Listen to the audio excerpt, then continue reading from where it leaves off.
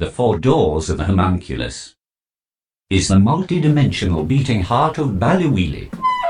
The labyrinthine establishment is a licensed premises for imbibing in food, alcohol, realistic entertainments, and all other sociability-inducing baubles. Weird Audio Productions proudly presents The Four Doors of the Homunculus visit number 2. Not that we are counting your visits to our illustrious establishment, oh dear me no, as your visits are warmly welcomed numerated or not with open tentacles. All other forms of communication systems welcome to the galaxy premiere listening to Twit05 of twitterfear.ie. But first you must enter one of the 4 doors of the homunculus bar, as Blowen and his interstellar lodger, Warashiti, are also about to come to the same thirst-quenching conclusion, and for all of you fortunate to be wearing an Access All Dimensions pass are welcome to partake of a drinky or two at Wakaruti's bar upstairs after the podcast performance. So enter if you please one of the 4 doors of the homunculus bar. I have just had a tweet saying there is a package awaiting me, but the item is above the bandwidth capacity of our old domestic 3D printer. But it goes on to say that on post can send on the blueprint software to our nearest location. It goes on by saying there is a franchise branch of An Post's Mega 2 Max 3D printers, conveniently situated in the homunculus bar. How convenient. But through which door, I wonder? Convenient, yes. Oh, don't flap. We can ask the doorbell, of course. I wonder who it is from. Fancy a stroll down to the old homunculus then? It is from me. As a gesture of appreciation to mine host. I wangled it onto my expense account, so you'd better like it when my gift of appreciation is printed. I will. I am so sure I will. Let's go while the Baliwili boyos are still winning. Better still, let us be cozily installed in the homunculus with a solar flare drink in your hand, whilst awaiting your printout, before the upraise match spectators crowd into all of the town's pubs. Ah yes, the post-match triumphant / consolatory wetting your whistle drinking session. If only I could appreciate sport in all its sweaty glory. I can help you there.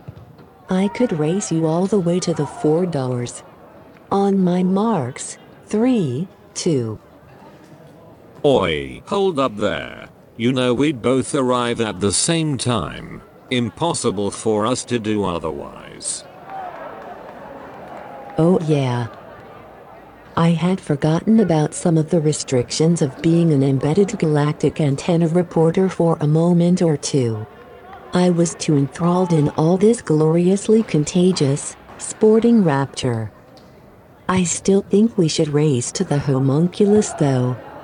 You are looking rather portly these days. You just don't get enough exercise, you really don't. So, I say again. On your marks, 3, 2, 1.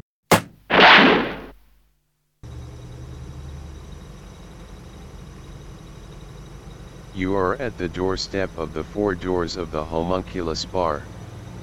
Which door are you choosing today, sir? I have come to collect my package. I believe there is a franchise branch of An Post's Mega 2 Max 3D printers conveniently situated in the homunculus bar. But, through which door would that be, sir? That would be door number 4, sir. The hinges are a tad stiff today. Just give the door a preemptive nudge, with your shoulder, sir. The universe is forever expanding, sir, and there are several floorboards missing in the old bar today. So tread lightly, sir. I'll take your advice then, with the shoulder, a preemptive nudge like. Precisely, sir. And far be it for me, a mere doorbell, to spout an opinion, sir. but a few more preemptive nudges in your personal database, sir. Then you would certainly have more of a spring in your step each day of your existence, to be sure. Bloody cheek. The sodding electronic doorbell is spouting at me now. Oh, just give the door a nudge with your shoulder, will you, before the Apris match crowd get here and use you as a battering ram. I'll count you down. On your marks. Get set. 3, 2, 1.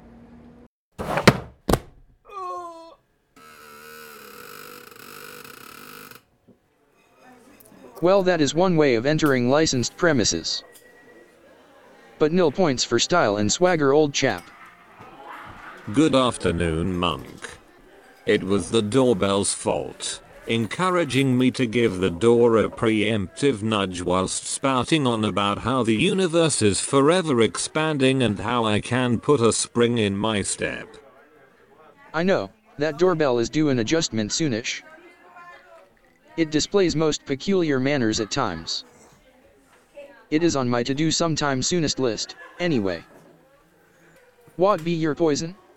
A solar flare according to my doctor. Coming right up, me boyos.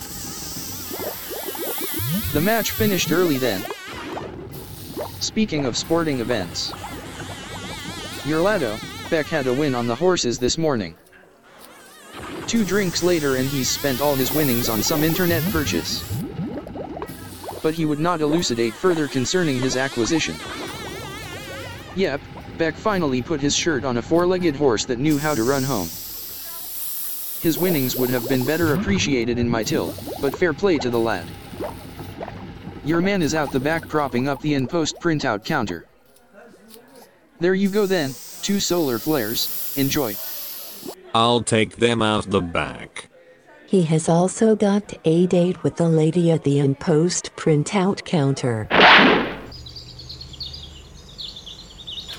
There he is then, the man that knows a tad about horseflesh.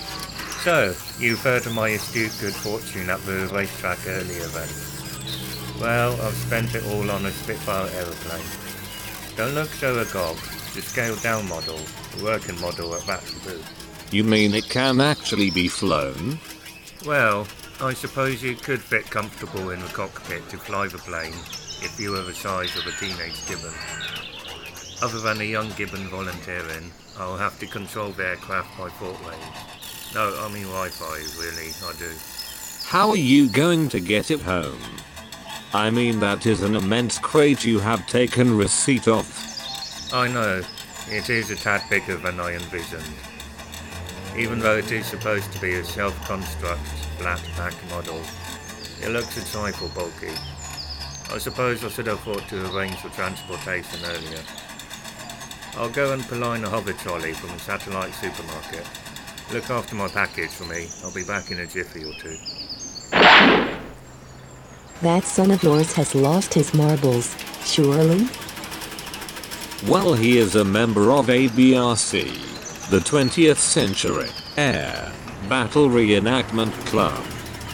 Beck has always wanted to fight in the Battle of Britain, ever since he was a kid in nappies.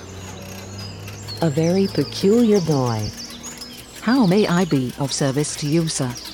I am here to collect a package from a secret admirer of a redirected blueprint out. About so big, from the estimated dimensions. No problemo. Just swipe your phone across my screen. It has been rejected. I can only... That's my phone you have there, not yours. Sorry. I must have taken it from the wrong pocket. Aha, here is mine. There you go, sir. Everything is tickety-boo. And here it is, sir.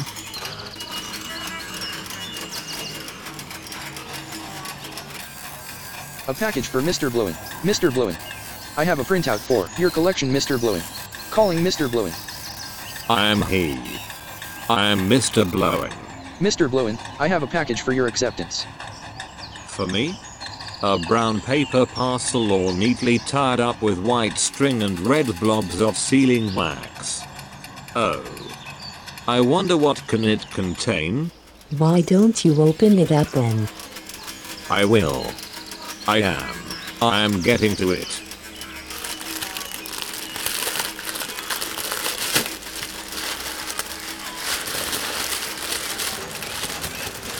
Sire, sir. I must ask you, is this crate that you are leaning against your property? Not so. I am just minding it for my son.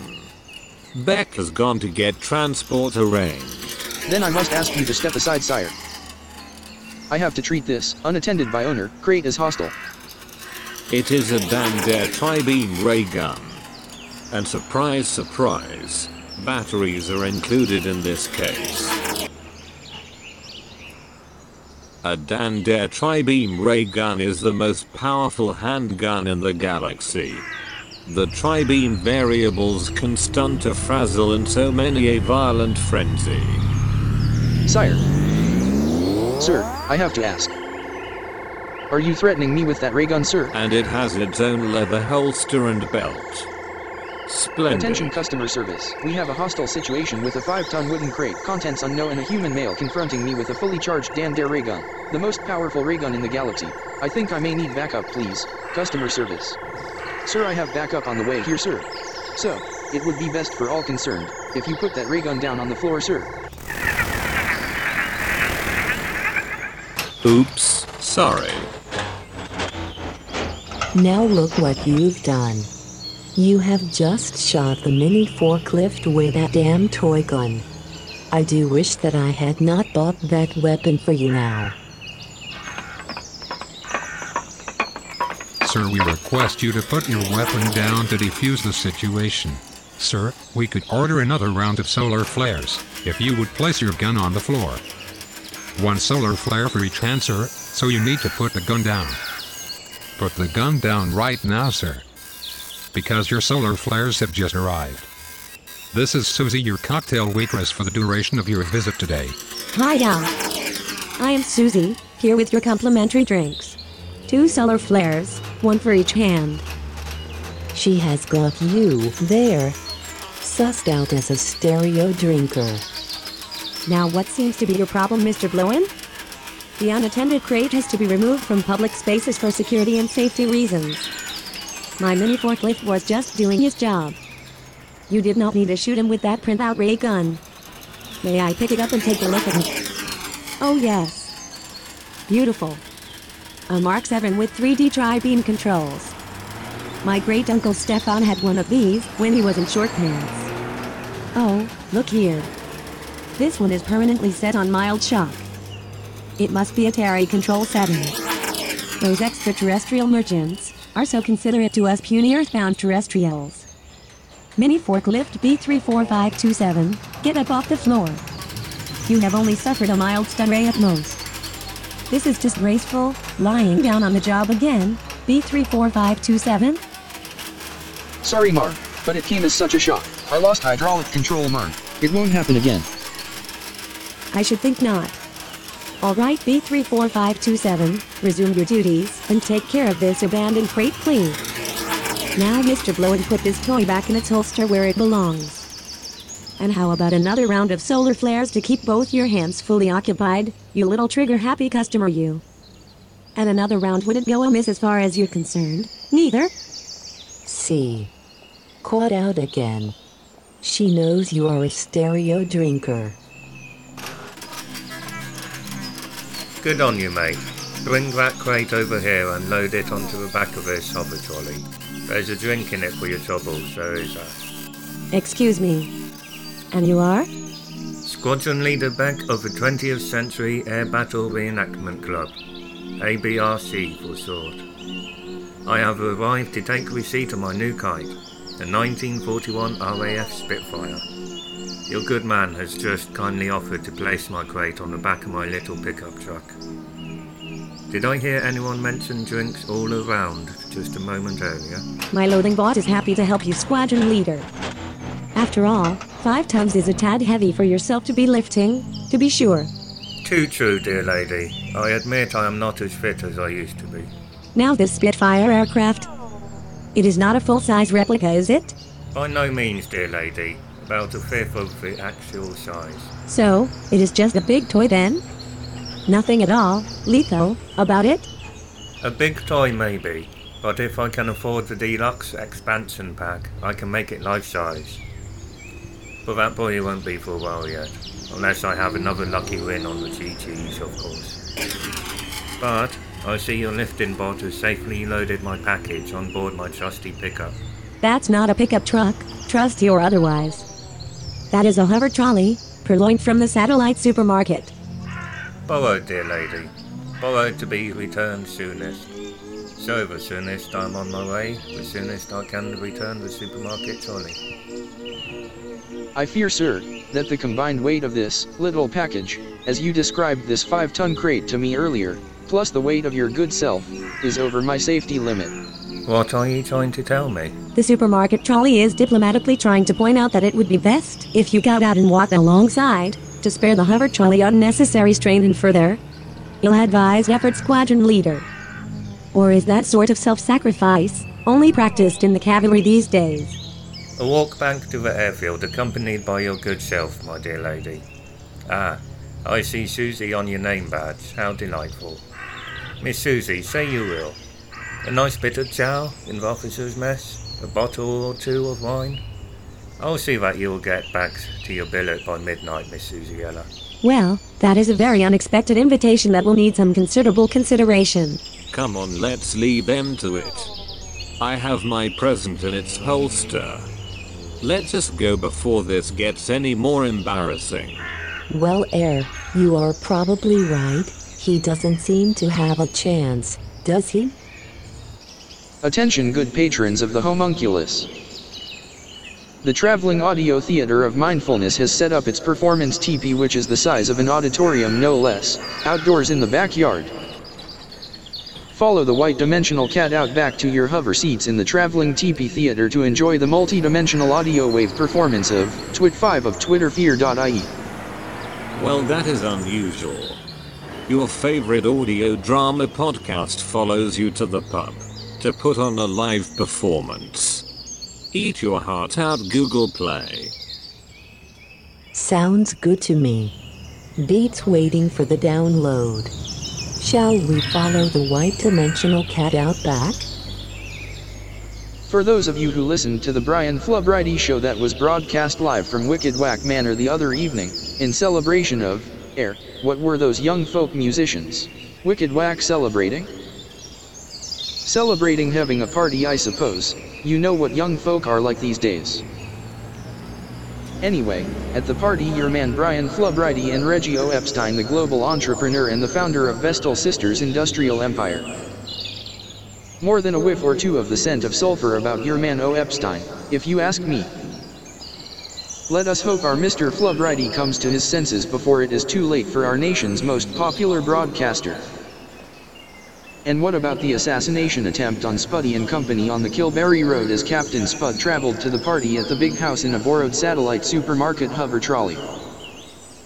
And the action of Ziggy's countermeasures to the kamikaze John Deere tractor hurtling down upon them, causing the hover trolley to crash into the riverbed from such a great height, causing Jeeta's waters to break, as she along with all the rest of the party guests, watch on the alien-hacked 3D entertainment stacking system. Video feed of all the dastardly action of the remote-controlled assassination attempt on your man Spuddy and his cohorts. So, roll up, roll up. The world premiere of Twig 5, entitled Pond Life, is about to start. Do Captain Spud and his companions survive the hover trolley crash landing? Or is it all over before it has hardly begun? Follow the white dimensional cat to the teepee of the Traveling Audio Theater of Mindfulness, to find out what happens next in twitterfear.ie. Exciting or what?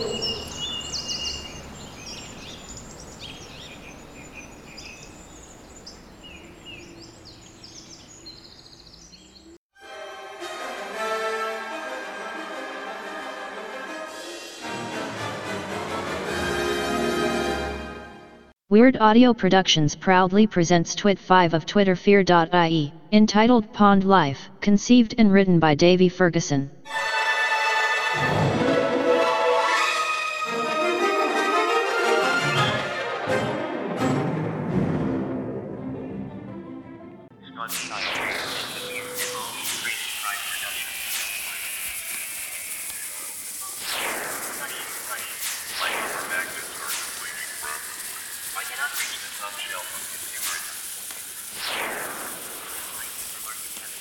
The crash scene is in near darkness. Over to the left of the disaster area, beyond the dry stone wall and tree-lined barrier, some of the wreckage of the exploding John Deere tractor has caused several dead trees, which were only being held in place by thick, predatory entwining vines of ivy, to catch on fire.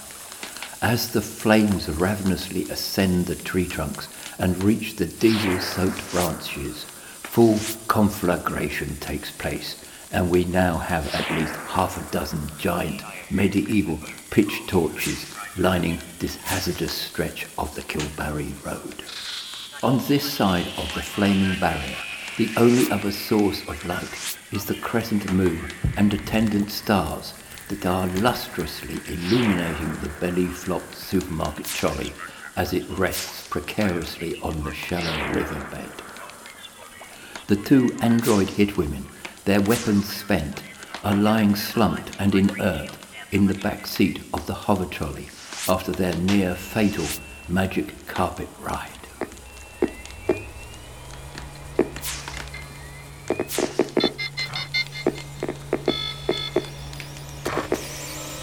The eyes of the two android ladies click open instantaneously, and they slowly return to life, surveying the scene, slight comments.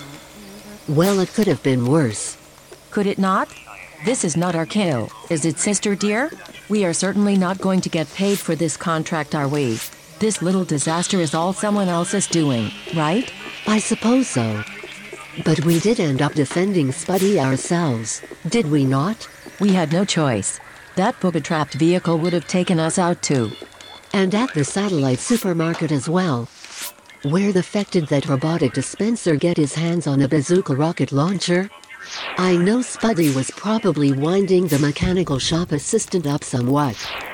But I thought that on this planet at least, the customer was always considered to be in the right. But to aim a rocket launcher at a shopper. Mayhap that is perhaps the new political order of this puny planet Earth. Around the world and around the 24-hour clock, full-on fascist capitalism, the beating heart of consumerism unto oblivion, I suppose.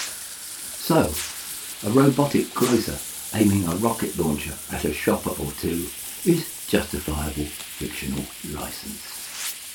Again, we had to intervene and defend the little prick.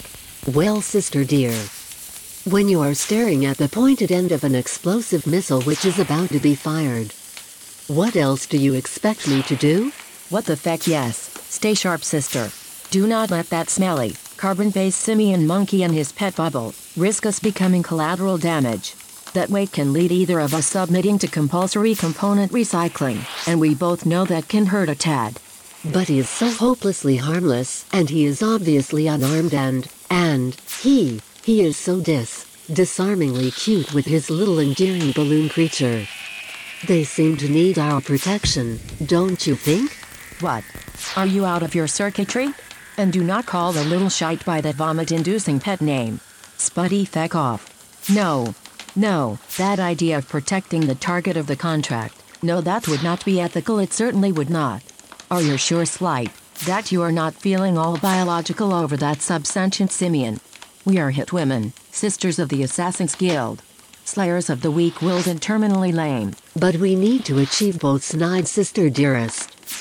In order to fulfill our contract with the android overlord and terminate Spuddy, we have to protect him from the competition, so to speak.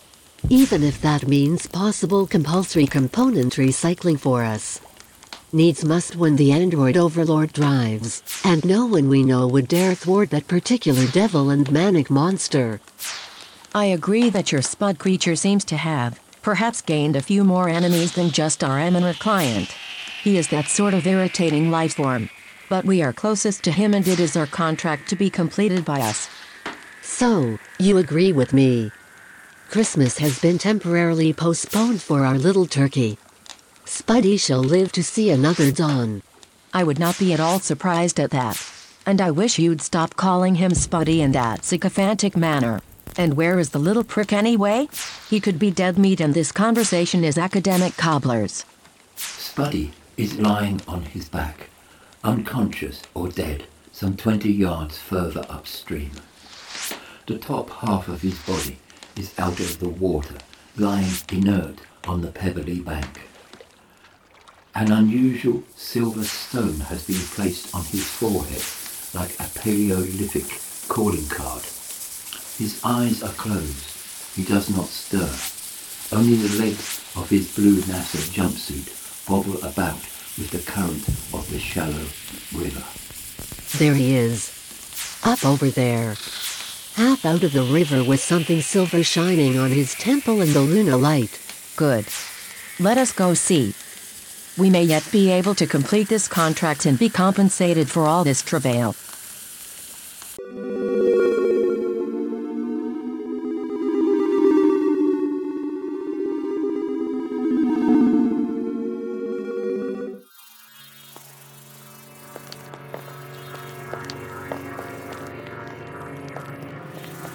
Sir, Overlord, Sire, our technicians believe they have captured and connected to the Pebble feed at last, my liege. Finally, some progress at last. I do hope so, Igor. I am in no mood for further disappointment today. What with Special Android Agent Drum Puppet down on planet Earth believing that he is invincible enough to try and pass a law making peaceful protest a criminal offense. But my liege, that is precisely what we need to happen, is it not, sire? I had not planned for that happening until the second quarter of the planet's next orbit around Sol. We do not have enough android infantry in production until then, Igor. But sire, you are forgetting Plan B, more of a bang for your bucks with less androids on the ground, so to speak, was how you had summed it up. So I brought forward Plan B. 5 score of prime android rabble-rousers have been embedded into the NRA of the United States, my liege. They will supply all the law enforcement that your Trump puppet will need to pass his treasonable protest bill. Splendid, splendid, and all very un-American to boot. And the rest of that pathetic planet's population think that the Yanks do not understand irony. Yes, sire. Did the round of golf on the surface go as well as you expected? As well as I expected. The droid was a complete fool. I don't know how the real Tiger Woods gets away with it on Earth, but the sporting model that bears his name is no longer due for mass production by my personal edict. I shall have to go back to the tried and tested droid model of Tony Jacqueline for my golfing partner tomorrow. Astro Golf, on the surface of any planet or asteroid with little or no gravity, or any atmosphere even, is a very tricky business indeed. So what if the pro-droid Tiger Woods game fell off somewhat this morning? The android golf boy and the evil overlord were playing against the prototype presidential android model Donald Trump, with Mikey Spence as Trump's caddy, 2 top-selling models from the Overlord's presidential doppelgangers collection. However, there was no need for the Overlord dictator to take umbrage and wedge the Tiger droid with his 9-iron up the poor android's arse, and club head first to boot, before launching him off into space just like a giant lollipop, with a well-aimed shove. All dictators seem to be very poor losers, methinks. Sire, sir.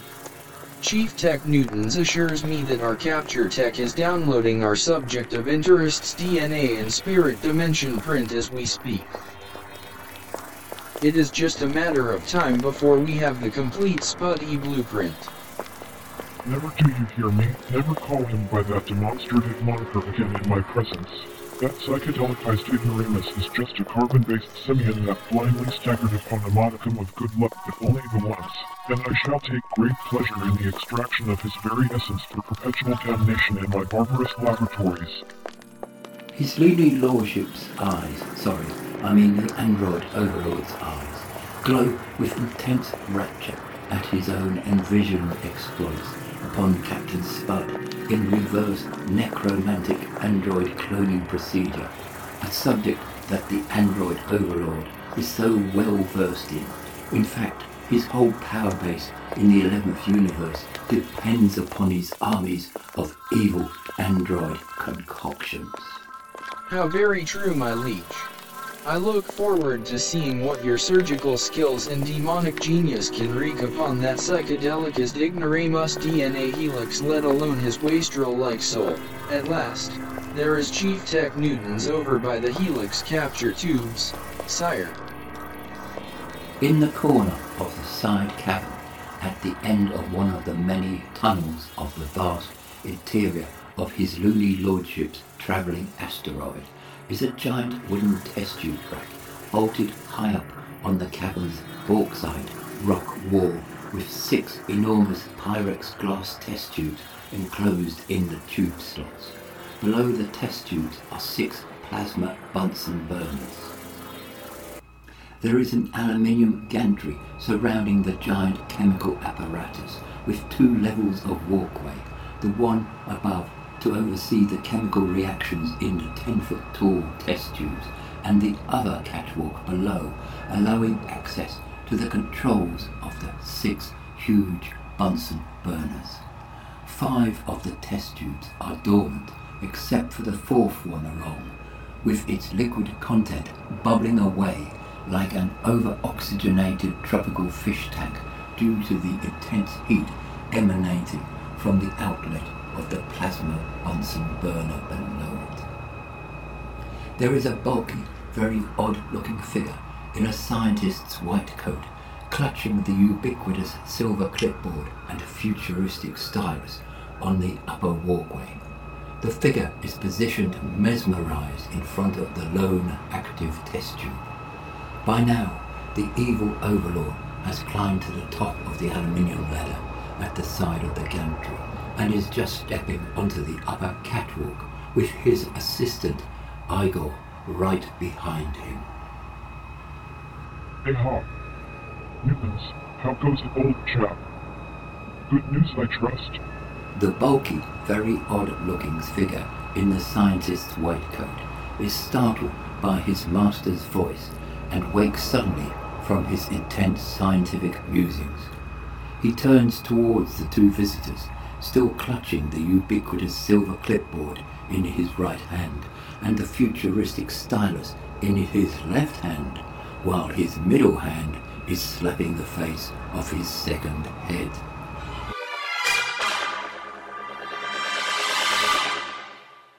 Well, I did warn you that he was a very odd-looking figure. Let me explain. The boys and gals in the marketing department of Overlord Androids Incorporated came up with a really clever wheeze whilst planning their promotional onslaught on the Christmas market one particular year. The phrase 2 for the price of 1 was given an extra twist, and co-joined twins, or rather Siamese androids, became a one-time festive season wonder. Fortunately, they were all recalled due to digital schizophrenia and culled by Easter time. It is a mystery to me how Chief Tech Newtons missed the bullet. All is progressing well, sire. We have already contained 53% of the victim's living essence in the retaining tube, as you can see for yourself, my liege. This is the Sir Isaac Newton half of the co-joined android twins speaking. He was the 17th century natural philosopher, a fellow of Trinity College, and a secret alchemist. Sir Isaac was cloned by the android overlord from one of Newton's teeth, which was set as the jewel of a ring that had been purloined by one of the android overlord's network of secret agents based on planet Earth. Aye, laddie, my shipmate is not so wrong. It is near a full bottle of grog we have here. Ah, yes, well, this is Robert Guy Newton, the hard-drinking English theatre and film actor of the 1940s and 50s. Unfortunately for the cloning technicians of the Overlord Android Inc., Mr. Newton's son had scattered his dad's ashes into the sea at Lamorna in Cornwall, where the actor had spent his childhood dreaming of becoming a pirate. But again, one of the network of secret agents based on planet Earth earned his salt by obtaining from a St. Vinny de Paul shop in Ballyweely a VHS copy of Robert Newton's most famous performance as Long John Silver in the 1950 version of Treasure Island. So a very rough digital cloning of Robert Newton was composited between the film actor and the character of Long John Silver. I think old Robert Newton himself would have approved of that. Aye, Jim lad.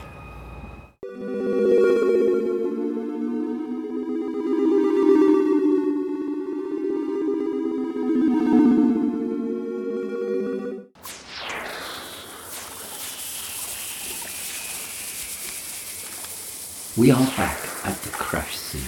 Slight is kneeling by the inert body of Captain Spud with a look of concern on her face for your man. Snide is standing behind her comrade, furtively trying to silently reload her semi-automatic. She has a murderous gleam in her eyes. Then there is a metallic click as the female assassin slides a fresh magazine into the stock of her weapon. With a malevolent smile on her face, Snide raises her gun until she has a clear shot at Spuddy's head over her kneeling sister's shoulder. Her finger itches on the trigger. It is all prepared to pull back and unleash consummate death when her sister, Slight, suddenly twitches and spasms with electrical discharge and drops like a suddenly stringless puppet, her torso conveniently shielding Spuddy from imminent death by lead poisoning. Before the malevolent assassin can react instinctively or otherwise, Snide feels the cold brutality of the business end of a revolver barrel pressed cruelly deep into the synthetic flesh of her left cheek. I know what you're thinking, Snide. Did he fire 6 shots or only 5? Well, to tell you the truth, in all this excitement, I have kinda lost track myself. But being as this is a .44 Magnum, the most powerful handgun in the world and would blow your head clean off, you have got to ask yourself one question. Do I feel lucky? Well, do you, android? After a very long pause, Snide heaves a heavy sigh of inevitable compliance, and with great reluctance and ever so slowly, she tosses her semi-automatic over her right shoulder. Upon hearing the splash of her favourite weapon sinking into the river, Snide wipes away an imaginary tear or two from her eyes and turns to face the retaliatory bubble. She can now see that Ziggy is indeed holding a .44 Magnum in 2 morphed hands. The revolver is still aimed aggressively at the left side of her face.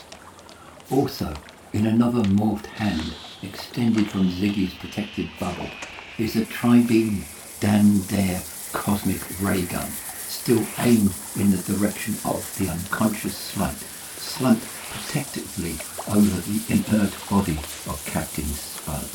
And now, ever so slowly please, move over to your compatriot and lift her stunned body off, my dear Captain. Do it very carefully.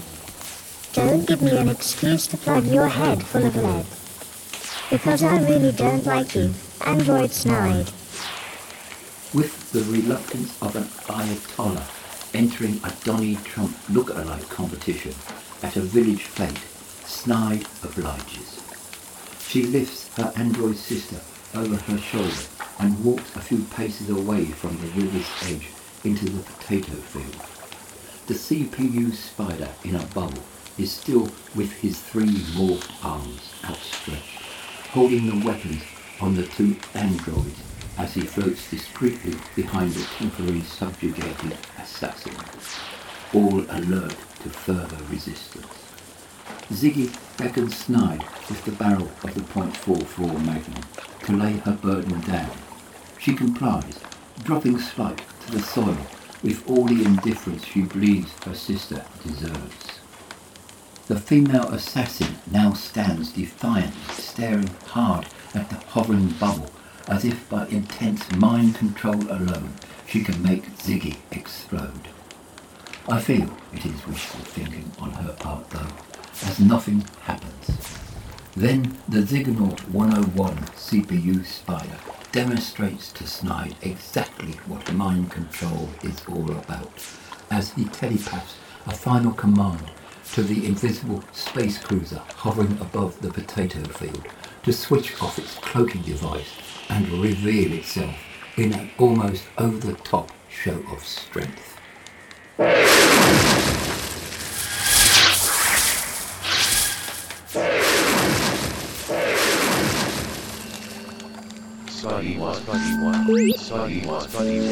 Warning. Snide spins round to face the approaching triangular-shaped spacecraft. The pupils of her android eyes expand as she reads the name of the craft, daubed in luminous paints on the black hole with colourful 60s psychedelic style lettering.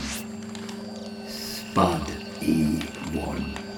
Snide's shoulders droop visibly with acute resignation. Spud E1.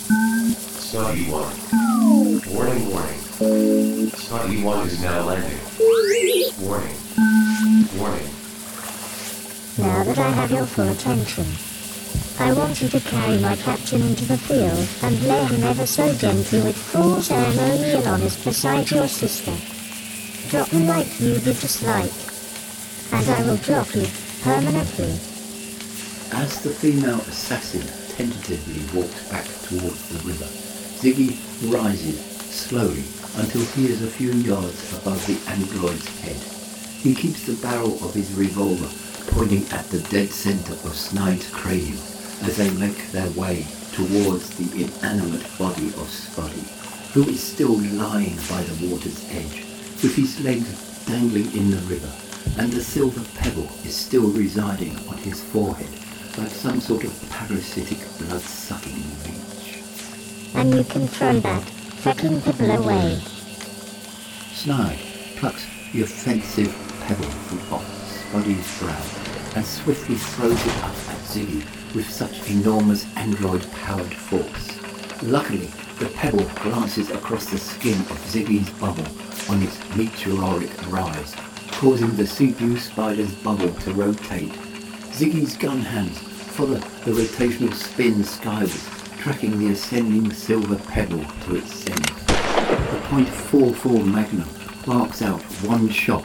The now very distant pebble explodes into a supernova firing display, scorching a sizable area of the underside of the organic membrane of the multi-dimensional protection dome in the nighttime sky above Ballyweely district. Hello, my lovely. Such a splendid shot. Bobby Dazzler. You win a toffee apple for such exquisite marksmanship, my trigger-happy Ziggunaut. This voice from up on the embankment is fittingly commanding and soothing as a prim and proper nanny's voice would be in a nursery gone rampant.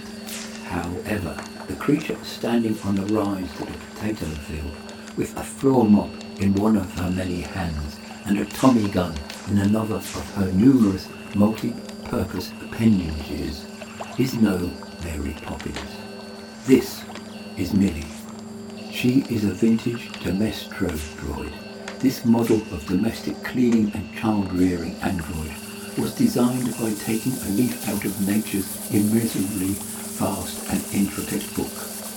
The Domesto droid was engineered as a giant millipede with multi-functioning arms stroke legs that could get into all the little cracks and crevices where dirt lingers near eternally. Also, the millipede imagery kept many a yuppie couple's children enthralled, traumatized and disciplined enough to give their parents sufficient me time, along with continuing the family tradition of constant psychotherapy for their offspring. No, Millie is no Popinjay, Ms. Poppins, the magical nanny, nor a downtrodden East European illegal domestic drudge neither. Admittedly, Millie has been refurbished, tinkered with, and has had her software retuned somewhat. But all that was a fitting reward for her valour and self-sacrifice in disposing of a limpet and squid body mine from inside the only airlock entrance to Captain Spud's inherited share of Looney Manor, situated under the Sea of Tranquility on Earth's moon.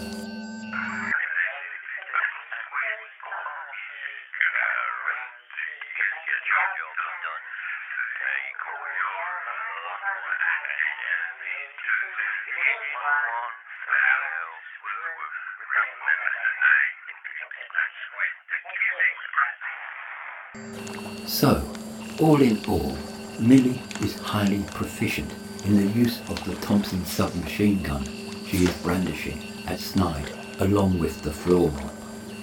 Well, I suppose you'll be expecting me to clean up all this mess I've made. And the right mess it is, to be sure.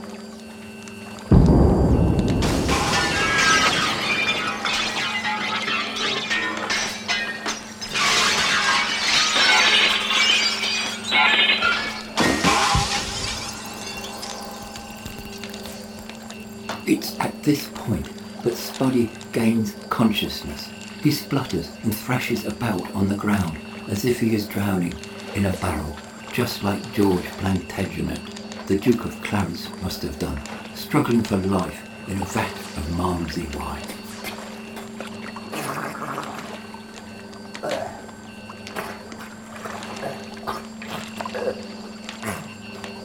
Both Millie and Ziggy are distracted by this sudden revival of their captain, as Snide seizes the moment to make her escape.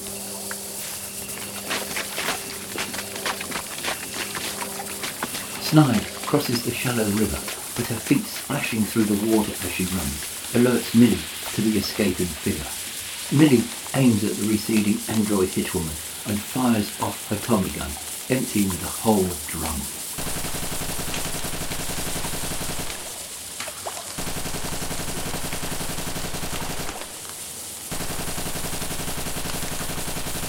Millie has hit Snide's legs below the kneecap several times, but this does not deter the fleeing assassin as she jumps over the dry stone wall onto the patchy tarmac of the Kilbarry Road.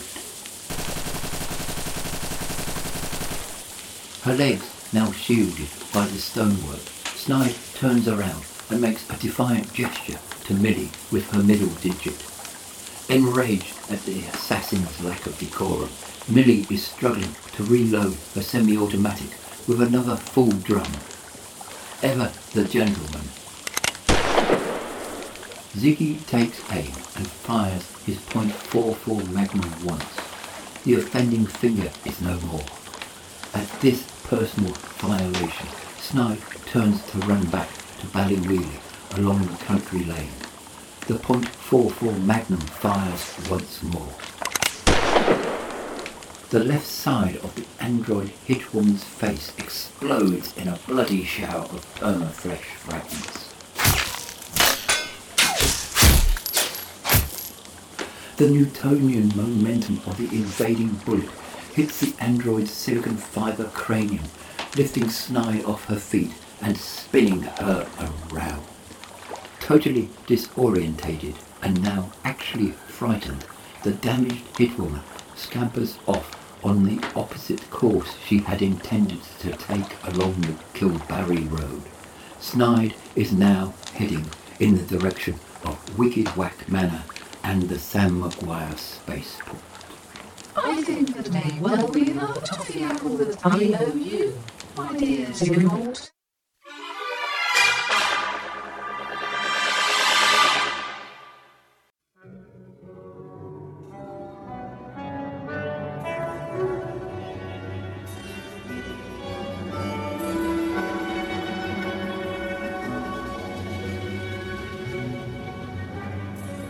When considering purchasing a .44 Magnum handgun, the most powerful handgun in the world, from your neighborhood demonically evil arms dealership store, please remember that only dead stores give you, the customer, the right to use Mystery Squad's now legendary dialogue lines, free of additional charge, with no copyright comeback.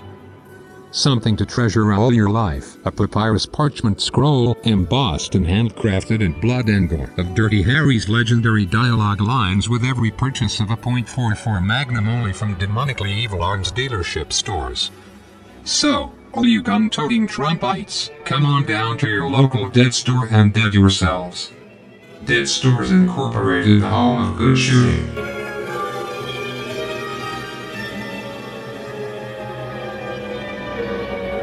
Customers who bought this item also purchased a Dan-Dare Tri-Beam Ray Gun. Batteries not included. A Dan-Dare Tri-Beam Ray Gun. I must get one of them. Ta-ra a bit. At Wackaroonies is the in place to relax and be seen mingling with the pod stars of the audio drama TwitterFear.ie. As the cast and crew relax and unwind after a hard day's recording.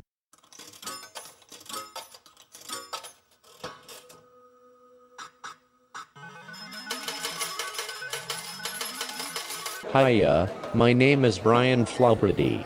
I hope you don't mind if I join you. I work as a broadcaster at RTE. I am interested in audio theater, so, how do you think the twit went this week? Are you talking about our psychedelic leading actor or this week's episode of Twitter Fear? If the former, Spuddy has been following the same method acting classes that Marlon Brando wagged off, and it shows. And he has been drinking too many solar flares in his dressing room with a certain female supporting character actor.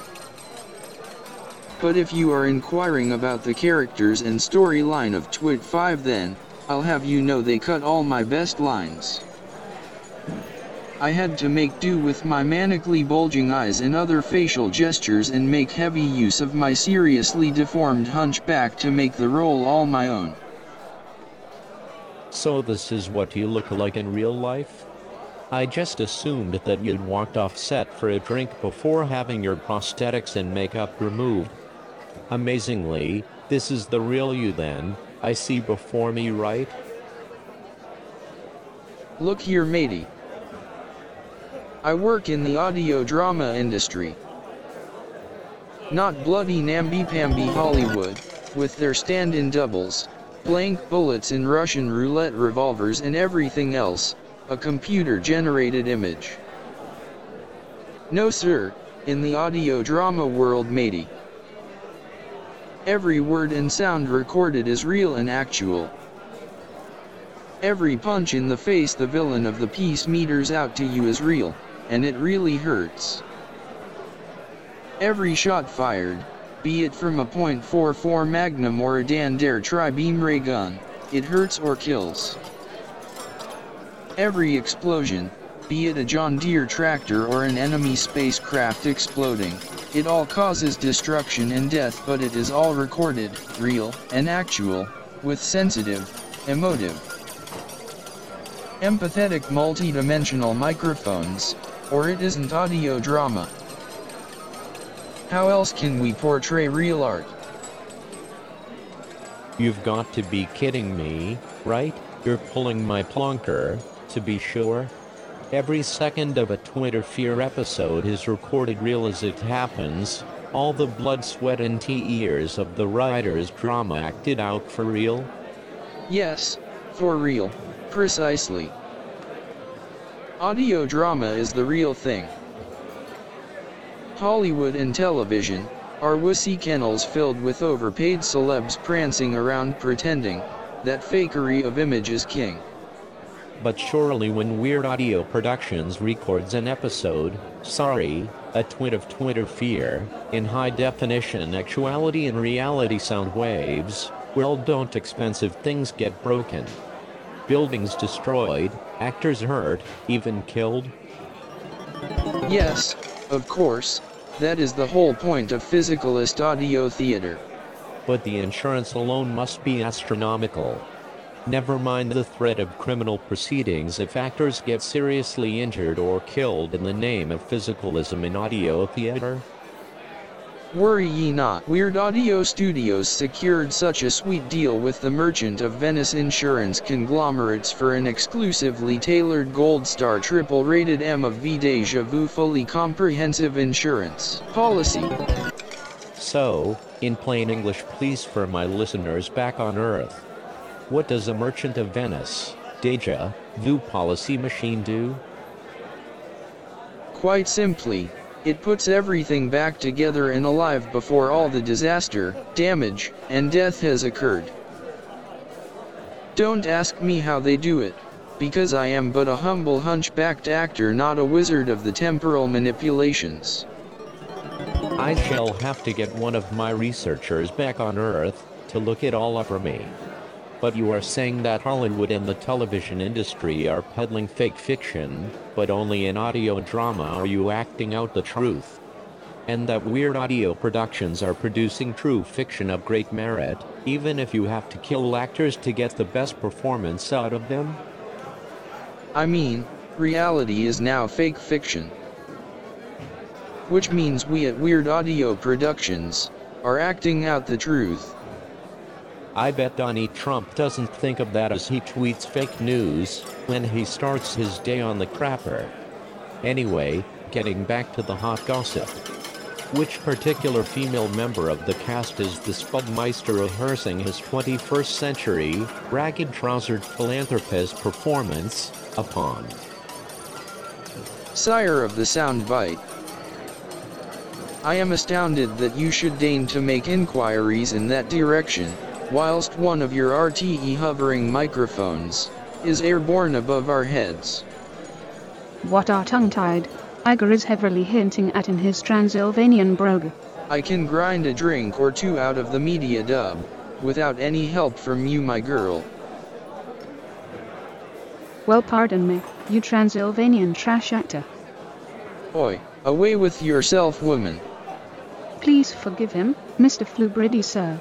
But every third Friday in the month the management of Wackaroodies likes to program all their personality projection drones as characters from classic literature. I am programmed to be Nancy from Dickens' Oliver Twist. I am a young alluring girl of the streets, in love with a brutal villain. Smitten by him I am. But for the life of me, I cannot tell which classical fictional character this hunchback is playing unless it be a very thirsty hunchback in green tights, with some scorchingly hot gossip to spill perchance. Please, Nancy, join us, now. Can I buy everyone a drink?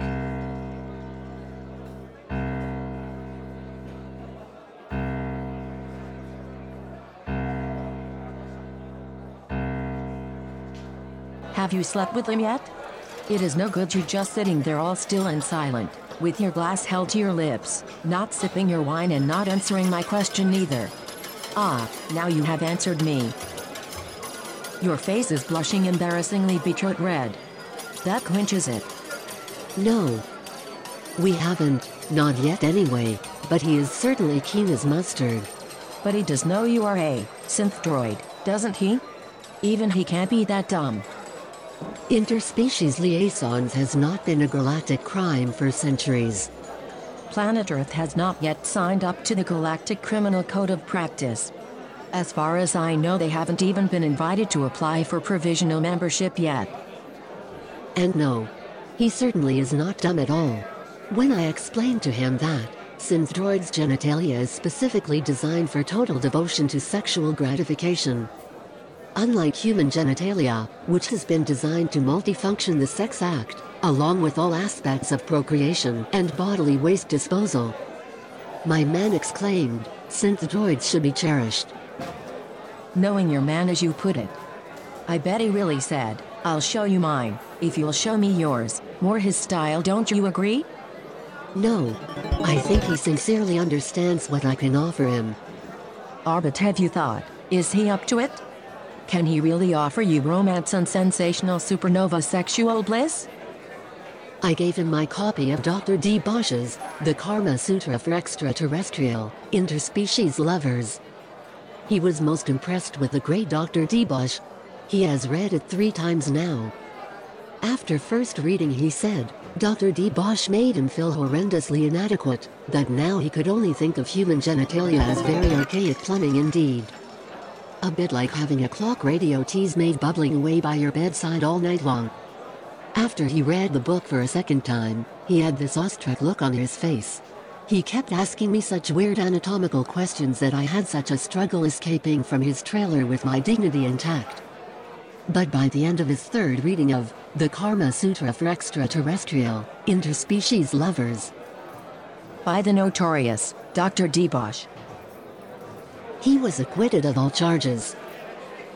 Yeah, whatever, but you have to admit their children looked so grossly ugly for any combination of species from this universe. But go on. What happened after your bro's third reading of this sex life-changing book? Well, we had a candlelit dinner upstairs last night, in Rudy's kitchen, all romantic-like, and we discussed the contents of the book, as far as it relates to our physiologies. And my man is good to go. We are having a book club meeting tomorrow night at my place, just the two of us. It is a very small book club.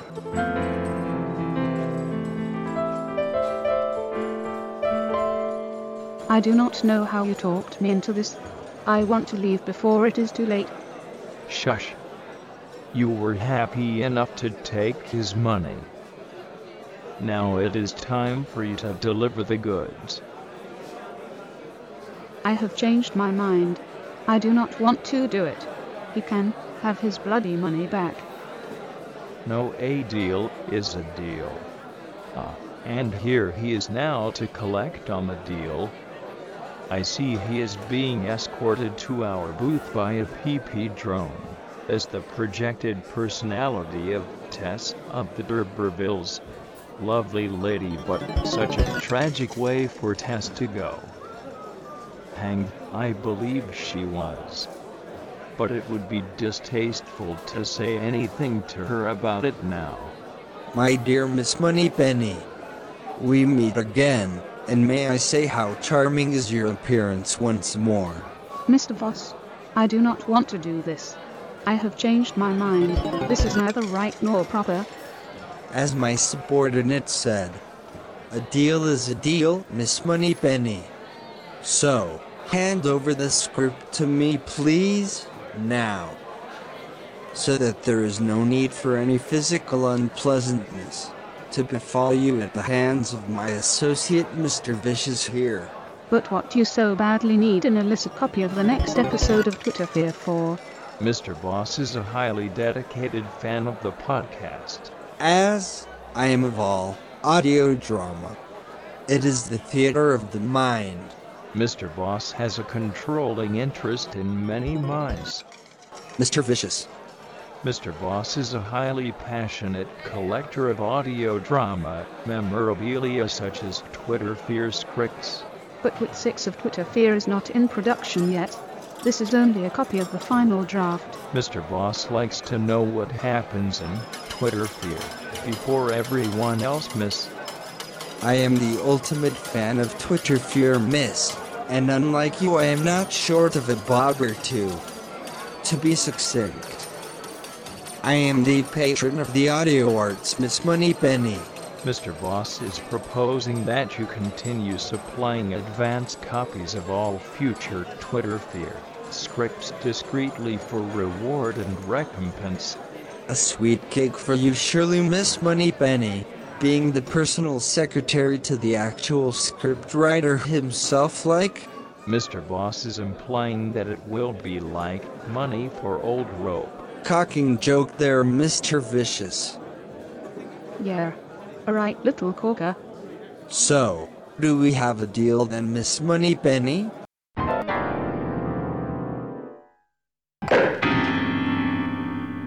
So, this is Brian Flubberty reporting from Wackarudy's Bar. Location? Somewhere in the multiverse? That is all they will tell me. I cannot leave Wackarudy's. There is some sort of emergency situation going on outside the building. But hey ho, the hospitality is forever flowing, and my RTE issue, roving microphones are picking up all sorts of golden gossip. Things could be worse. I am sure they will let me out of here in time for my late TV show on Friday. Of course, they will, and they will provide some lavish form of transport to Montrose, for my convenience, to be sure. This is Brian Flubberty of RTE, signing off from somewhere in the Twilight Zone. Weird Audio Productions, the home of psychedelic sci-fi and surreal audio adventures. Weird Audio Productions broadcasts to the 8th universe. You lucky Earthlings are just getting bleed over.